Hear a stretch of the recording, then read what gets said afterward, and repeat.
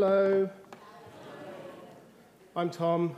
I'm one of the elders here, and it always is a privilege to be speaking to you here this morning, and it is again this morning. So, thank you for welcoming me up here. Like I said, this is the last in our series this morning of preparing the way. What was the subtitle? Building up the road, removing obstacles. That's what we've been looking at as a church for the past few months. And today's topic is working for man and working for God. So I want to spend a good amount of time looking at what work is. So I just said our job is to go and seek and save the lost. So we've even talked about work already this morning. But I want to talk about what work is according to the world around us, according to God and creation, and then see how we fit into that, and then what lessons we can learn. I think it's a really interesting subject. So for context, I've spent a good proportion of my life working in the private sector. I'm currently full-time in the private sector. I like to joke with Si that I work in the real world, i.e. not for the church. And so most of my day, each day, is spent at work. So how do we define work? Well, the Gregorian definition of work is a mental or physical effort that's required to perform a task. Some cultures, they put tremendous emphasis on productivity. Some, not so much. Tibetan culture for government officials, it used to start at 10 a.m. and they'd call it a day by 2. In Japan, working hours are very, very long. Communism has historically placed a huge emphasis on laborers and workers with very little in the way of reward or pay. Picture of communism. Next slide. Before the Second World War, so English culture would have been that the wives would have worked at home, caring for children and doing housework, whilst the men earned money with paid work. There was this huge shift during the Second World War, next slide, as women were required to provide manual labour whilst the men were at war. And since then, it's been much more common to find the roles of paid work and housework divided between husband and wife. I'm not preaching into this. I'm just making the observation. But whoever you are here this morning, you will have to work every single day. It will take mostly in the best part of the day, and it will mean that you're unable to do things that you would rather be doing to more or less of an extent. For all time before the Industrial Revolution, spanning essentially from the 1800s right the way back to the dawn of civilization when Abraham was called out of Ur, mankind will have worked from sunrise to sunset every single day. Raising livestock, sowing seeds, ploughing the land and gathering food and hunting. Work was not 9 till 5, so there was no such thing as leisure time. There was no holidays. You'd perhaps get 1 or maybe 2 days a year where there'd be a festival and you could meet other tribes and you could trade. Then it would be back to the land to prepare for the next winter or the next drought or the next storm.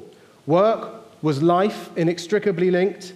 Work was constant, and work was brutal. And it's important to know that ancient cultures, they didn't have a weekend. They didn't have a day off. There was no bank holiday. There was no paid leave. Each day was a day of work, 7 days a week all through the year. Therefore, God's direction to his people to set aside 1 day to rest was so much more radical then than it appears to us now. This was in a time in history where every single hour of the sun was so important that in the northern hemisphere, the autumn full moon is named the harvest moon because it provided precious extra hours of light to get the crops in. And in this same time in history, God's people just take 24 hours to do absolutely nothing every week. So we lose the significance of this with today's culture because we have a universally accepted weekend where most people outside of certain industries, they take the time off for 2 days. And so we can look back at this and think, that's kind of stingy. But for the people at the time, this would have gone against all their impulses and all of the cultural pressure. So even moving from ancient culture to a relatively modern culture, the average working hours in the Industrial Revolution was between 12 and 16 hours a day.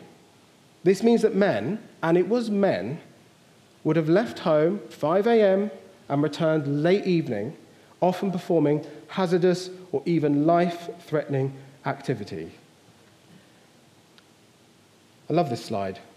That's the average working hours in the West going down. The modern Western person enjoys 5 8-hour days, totaling about 40 hours a week, with 2 weekends, 8 bank holidays, and a minimum of 20 days paid holiday a year. We are the most comfortable, the most well-rested we have been in entirety of human history. Are we happier? No. Negative feeling has increased.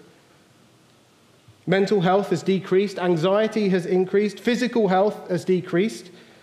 Human beings haven't been intrinsically unhappy for thousands of years, and then suddenly with the advent of the modern working week, everybody's now living their best life. It's demonstrably not the case. The fact is that as a human race, we have always worked, and work is part of what we are designed to do. Oh, I didn't start my clock. Oh, well, we'll start now. Let's open our Bibles together and read about the creation of work. So turn with me to chapter 2 of Genesis and look at verse 15. The context is on the screen. God places man in the garden with all of the good things, right? Everything in the garden is good, and he places him there. And in verse 15, what do we see? The Lord God took man and put him in the Garden of Eden to work it and keep it. So before Adam and Eve's rebellion against God, which is known as the fall, we have God give Adam work. Work is from God, and work is designed to be good. Now, I want to look at the word used here, but there's a huge caveat. Like anything I say here, it's very much as a lay preacher. I've never studied Hebrew. I've never studied Greek. In fact, so much so, when Owen emailed the slides over and he said, please use Bible quotes in the anglicized version of the text, I thought, why? We're not Anglican. I don't understand that. But maybe that says a little bit too much about me. But the Hebrew word for work here is abad, right, which primarily means to serve or to work. But it's also used of the Levitical priests for their work in the temple, and it's got connotations to worship. So God made Adam to work in the Garden of Eden, and the work would have been an act of worship. It would have been pleasant and enjoyable. It would have involved effort, because otherwise it wouldn't have been work, but it would have been good, just like the rest of creation was good. Adam was made to garden, to work, to minister, to worship. So work was made for worship, and it was made before the fall. But then after the fall, God curses the earth, and we have this. If you've still got your thumb in Genesis, flip over to chapter 3 and have a look from verse 17, although if you haven't brought a Bible, it's on the screen. It says, "And to Adam he said, because you have listened to the voice of your wife, and have eaten of the tree of which I commanded you, you shall not eat of it. Cursed is the ground because of you. In pain you shall eat it all the days of your life. Thorns and thistles it shall bring forth for you, and you shall eat the plants of the field. By the sweat of your face you shall eat bread, till you return to the ground, for out of it you were taken. For you are dust, and to dust you shall return." God curses creation, and he also curses the work that Adam is designed to do. It becomes painful, which can either be physical or emotional pain. The sweat on Adam's face indicates there's now a physical toiling associated with work. And we know this well, don't we? Anyone who's ever done a day's work in their life will know that when we go to work, we expect to work hard, to apply ourselves, and to find emotional or mental or physical pain, and for it to be a tiring experience. And so now we have this love-hate relationship with work. We love this gift from God because it's good for us to work, for us to keep our minds busy, keep our hands busy, achieving, building, growing, paying taxes. These are things that as a Christian citizen of earth, they give me great satisfaction. But we also wrestle with this curse that work is arduous and tiring and exhausting. It was good. It is hard. What will it be? Will it even be? Yes. God's plan is for the whole of creation to be redeemed and for work to be redeemed also. Have a look at these beautiful verses in Isaiah 65. They are on the screen. Verses 21 to 22. It says, "They shall build houses and inhabit them. They shall plant vineyards and eat their fruit. They shall not build and another inhabit.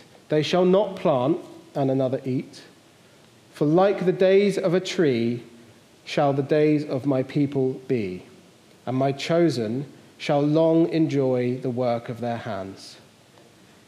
This beautiful glimpse of what is to come for all of us who follow Jesus shows us what work will be like in the new creation. We shall live with God, we shall work with God, just as we were originally designed to do.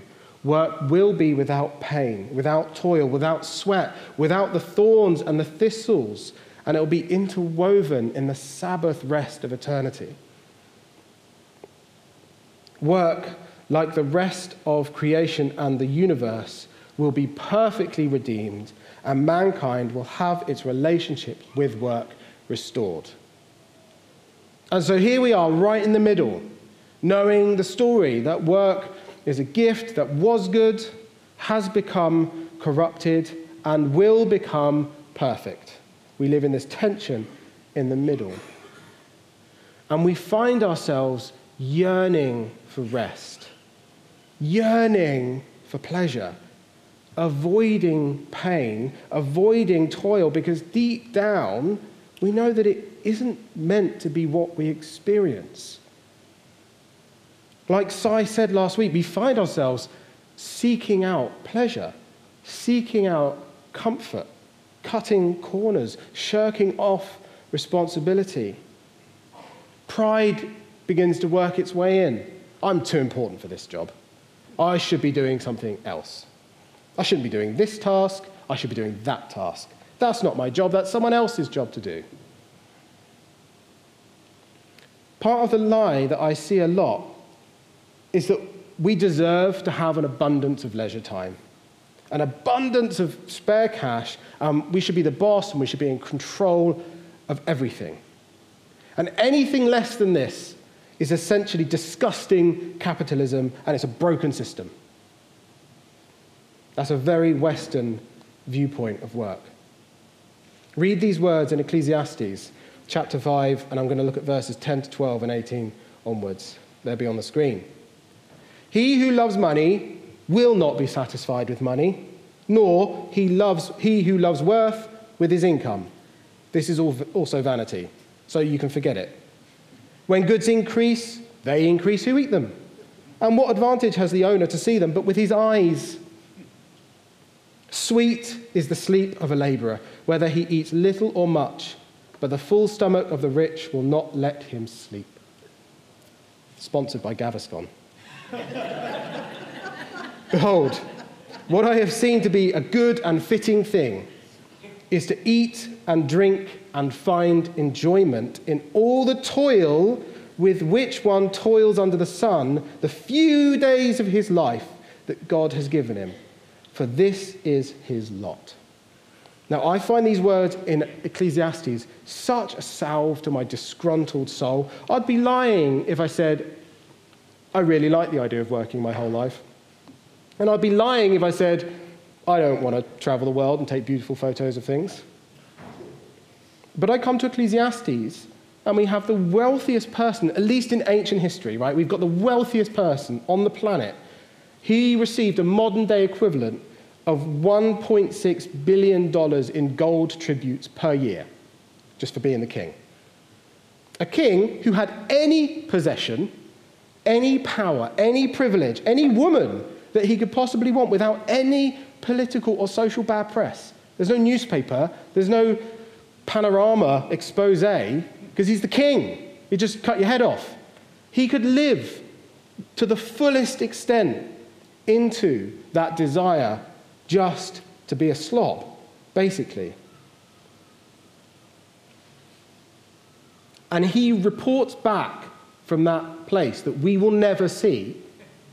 He reports back to us and he says, the best thing we can do is enjoy our work and be content with what we have.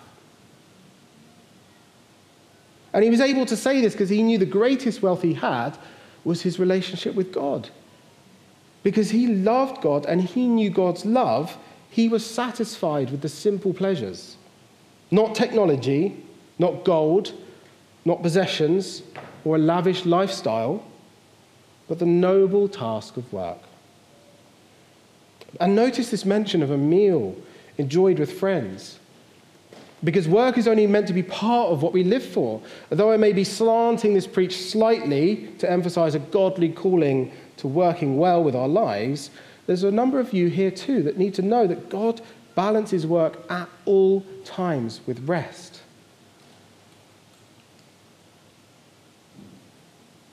God himself even rested. And if we neglect to rest, our life will be out of balance. And part of living in this tension is that although work may be good for us, there will be hard times. There will be hard times which God often uses to shape us. I remember this one particular day when I was a teenager, and the company I worked for, I agreed to do a Saturday. That was a mistake. And they had this contract to pollard a series of lime trees along an avenue. And I turned up on the Saturday morning, and we went like the clappers down this lime tree avenue. And my job was basically at the back, feeding the chipper, raking up the mess, and sorting it out. And I remember that day as the day I didn't even get to eat my lunch. It just didn't stop, because the whole job had been underpriced. And it was a bit of a disaster. It kind of ended sort of in chaos, really. Anyway, Monday comes around and I'm approached and my performance was criticized. And I was told the reason the job didn't get finished properly was because I didn't work hard enough. And that was difficult to take, and I was rude. And his response was, well, you can quit or you can take it on the chin like a man. And I was this seething ball of frustration. I still remember just standing there, felt glued to the spot, but I was not going to give this guy the satisfaction of quitting. So I got in the truck, and I actually ended up on another 12-hour day for the same manager who'd underpriced the next job. But during the day, I was raking up twigs and leaves, and I was raving to God. I was so furious. And I just felt such a sense of peace come over me. And when the manager came back to check on the job, I ended up apologizing to him for speaking to him rudely. And it was just this grace of God that allowed me to humble myself in that moment. Romans 13, verse 1 says, let every person be subject to the governing authorities, for there is no authority except from God, and those that exist have been instituted by God. So actually, submission to your manager at work is submission to God. Humility at work is humility before God. Working hard at work is working hard for God. And yeah, perhaps there's things he could have done better. But guess what? Every manager you will ever have will be a sinful human being with gaping character flaws. We also need to remember these verses in Colossians chapter 3, verses 23 to 24. It's given in the context of family. It says, whatever you do, work heartily, as for the Lord and not for men, knowing that from the Lord you will receive the inheritance as your reward. You are serving the Lord Christ. That's really, really radical when you apply it to your working life. Whatever you do, being a spouse, being a parent, sweeping twigs, driving a van, cleaning a toilet, CEO, folding laundry, changing nappies, cooking dinner, whatever you do, work at it with your whole being, give it 100%, and know that this isn't a platitude, this isn't anything other than the truth, that you are serving God. And then we also have this absolute corker of a verse in the context of food offered to idols in 1 Corinthians 10:13. It says, "So whether you eat or drink, or whatever you do, do all for the glory of God." Again, whatever you do it for the glory of God. Not for man, for God. As Christians, we should be the most ruthlessly honest, the most humble, the most loving, the most hard-working people in whichever job we hold. And I love the way these verses aren't for like leaders or servants. They just run as a cross-section through every single type of work you can possibly imagine. Christians should be the best workers, best before God, not necessarily best before man, because the character that God is looking for isn't necessarily what your employers are looking for. Humility, honesty, integrity, they're not really the herbs and spices that make cutthroat companies succeed. And there'll be times when what God says is a good worker is slightly out of alignment with what the world says is a good worker. And in these moments, if you've not settled in your heart that actually you're working for God and not for man, then you're going to find yourself slipping into actions that could be sinful or don't glorify God. But if you do settle in your heart that you're working for God, not man, then every single email, every folded sock, every emptied bin is done to the honor and to the glory of the risen Lord Jesus. Don't lose sight of the honor in doing humble tasks for God. The Bible says the church is like a body with each person playing their part, and the church won't function without people faithfully playing the part, however humble.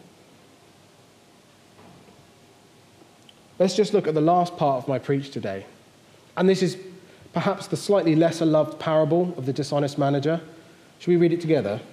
Oh, I didn't say when it is. Luke. Luke chapter 16, I think. I haven't written it down.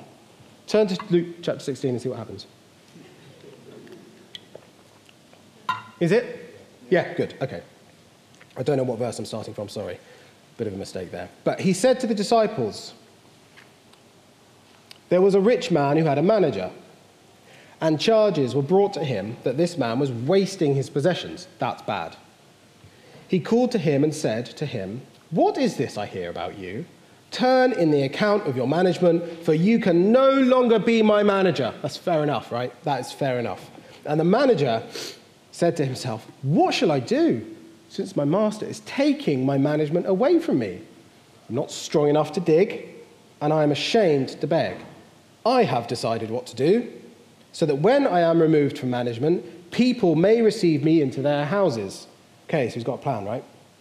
So summoning his master's debtors one by one, he said to the first, "How much do you owe my master?" Not him. "How much do you owe my master?" He said, 100. Oh, I forgot to say, AIR to everybody again. So enjoy that. 100 measures of oil. And he said to him, "Take your bill, sit down, and write 50. Scandalous. Then he said to another, "And how much do you owe?" He said, 100 measures of wheat. He said to him, "Take your bill and write 80. The master commended the dishonest manager for his shrewdness. For the sons of this world are more shrewd in dealing with their own generation than the sons of light. And I tell you, make friends for yourselves by means of unrighteous wealth, so that when it fails, they may receive you into the eternal dwellings. One who is faithful in very little is also faithful in much, and one who is dishonest in very little is also dishonest in much. If then you have not been faithful with the unrighteous wealth, who will entrust to you the true riches? And if you have not been faithful with that which is another's, who will give you that which is your own? No servant can serve two masters, for either he will hate the one and love the other, or he will be devoted to the one and despise the other. You cannot serve God and money. I asked the AI thing to give me a picture of a god of Mammon. And I think it's the god of Costa, actually, by the look of those beans flying out of him. But anyway. Now, this parable, it doesn't get the playtime it deserves because actually it feels weird reading it. It's like, no, this isn't making any sense. But when you just peel away and see what Jesus is saying, it still doesn't really make any sense. No, I'm joking. And there's a variety of opinions about what the essence of the parable is. But it's also quite easy to overstretch the meaning and start reading into too much detail. These are parables, yeah? They're not really there to kind of hang too much weight on things. But for me, it sums up the whole preach. How are you applying yourself? That's the essence.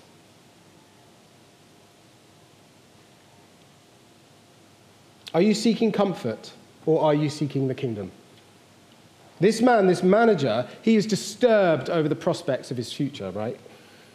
His life was being held to account, and his time was up. Everything's been exposed. And like a sluggard in the book of Proverbs, poverty was going to come upon him all of a sudden due to years of feckless work ethic. Weak, irresponsible, spiritless, and worthless. That's what feckless means, just for clarity, because it sounds rude, but it isn't. The dishonest manager spends his time badly, and he spends his master's resources badly. He wastes away the talent that's been given to him, and now he realizes life as he knows it is coming to an end, and he's terrified. So he sets out to radically transform his chances by ruthlessly cutting down the debts people owed his master, which is the modern-day equivalent of around 20 months' wages. That's what was being shaved off the bill. He essentially uses everything at his disposal to ensure that he does not become destitute. And the manager sees his ruthlessness, even at his own expense, and he says, now this is the kind of manager I need. Now you get it. If you treat my estate the way you're treating yourself, we're going to go places. And Jesus says, look how this generation deals with its earthly finance. Look how calculated and careful the world is with earthly riches and money. Good investments with their time and resources to build retirement nests, hedge end funds, stocks, shares, everything for that £2 million bonus, £30 million bonus, whatever it is in the city, doing all they can with all they have to be rewarded in the greatest way possible. Sorry, the greatest way they know. That was a Freudian slip. And folks, now is the time for us to be shrewdly investing our time and resources into the things of the kingdom, things that will bear fruit into eternity for you. Heavenly rewards. The manager, he got a wake-up call, right? He got an alarm call. He suddenly realized he was robbing his future to make his present more comfortable. And Jesus gives a wake-up call to his disciples. Use the money, the time, and the energy you have now, not for the kingdom of comfort that so easily entangles us, but for the eternal kingdom that is coming. Pour yourself into the kingdom now, which for most of you is the church here. The church is blessed with beautiful people who faithfully serve God with their time and their finances. And Jesus is saying through these verses that to those of you who are generous, to those of you who have dedicated your perishable wealth to God, he will delight in rewarding you with imperishable wealth in heaven. Every sacrifice in time, every pound will be accounted for in his kingdom. But he also says, if you cannot be trusted to use your earthly riches wisely, then how can you be trusted with eternal riches?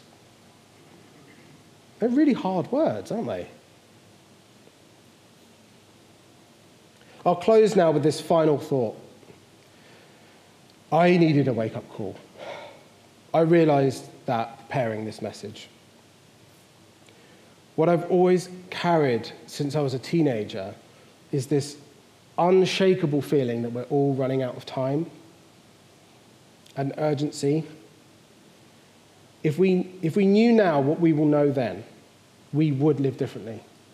And that's really challenging to me. If we could go to heaven and we could see the wonder and the splendor and the richness and the majesty and the triumph and the victory and the peace and the perfection and the eternal Sabbath rest and the banquet meal that's been laid out for us, and then we could come back to this moment right now, I think we would change the world, actually, as a church. We would just go out and transform the whole world. I find that really difficult. All about this poem. You lived next door to me for years. We shared our dreams, our joys, our tears. A friend to me you were indeed, a friend who helped me when in need. My faith in you was strong and sure. We had such trust as should endure. No spats between us ever rose. Our friends were like, and so our foes. What sadness then, my friend, to find that after all you weren't so kind.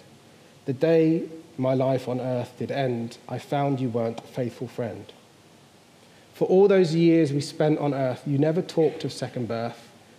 You never spoke of my lost soul and of the Christ who'd make me whole. I plead today from hell's cruel fire and tell you now my least desire. You cannot do a thing for me, no words today my bonds will free. But do not err, my friend, again. Do all you can for souls of men. Plead with them now quite earnestly, lest they be cast in hell with me. Wouldn't that cause us to wake up to the situation we're in now? The situation where Jesus describes the harvest being plenty and the workers being few. We've heard it mentioned before that in the 1700s, the people of Hanhu, they prayed for 100 years and they sent missionaries out. Why? What made them turn to God every day for 100 years without stopping? Because they were filled with agony for the lost souls around them, right? They were so moved by the knowledge of the lost, it drove them to their knees to give up the comforts of this life, of an easy life, and to work hard for God and for man and to pursue his kingdom on this earth. Are you happy with where you are in your relationship with God? Really? Are you happy? Are you content with your prayer life in that context? Are you happy with the amount of time you are spending on the internet or watching television? Because here's my confession to you. Actually, when I really look into it, my attitude and my time and my feelings, I don't see the zealous heart I know God is calling for me to have, that he's yearning for us to possess. I don't see the agony for the lost that continually drives me to my knees in prayer.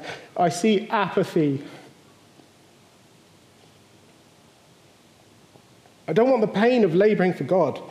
I just want rest. I just want it easy, you know. I pray, Lord, let your kingdom come, but I'm awful comfortable, so let it come tomorrow. I have family members who are on the wide road to hell, and I'm comfortable eating a Chinese meal in front of the telly, and my Bible gathers dust on the bookshelf.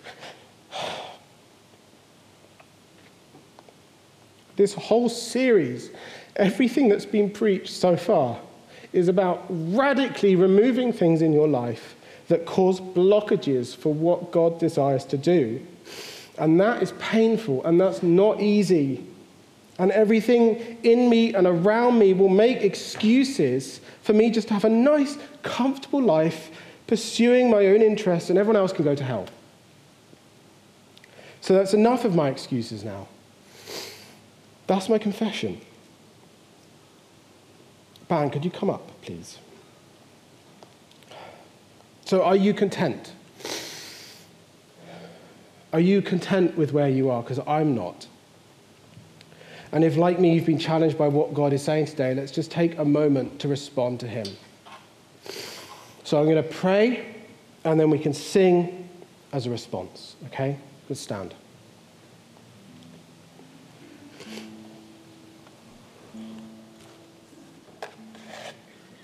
Put those tissues there.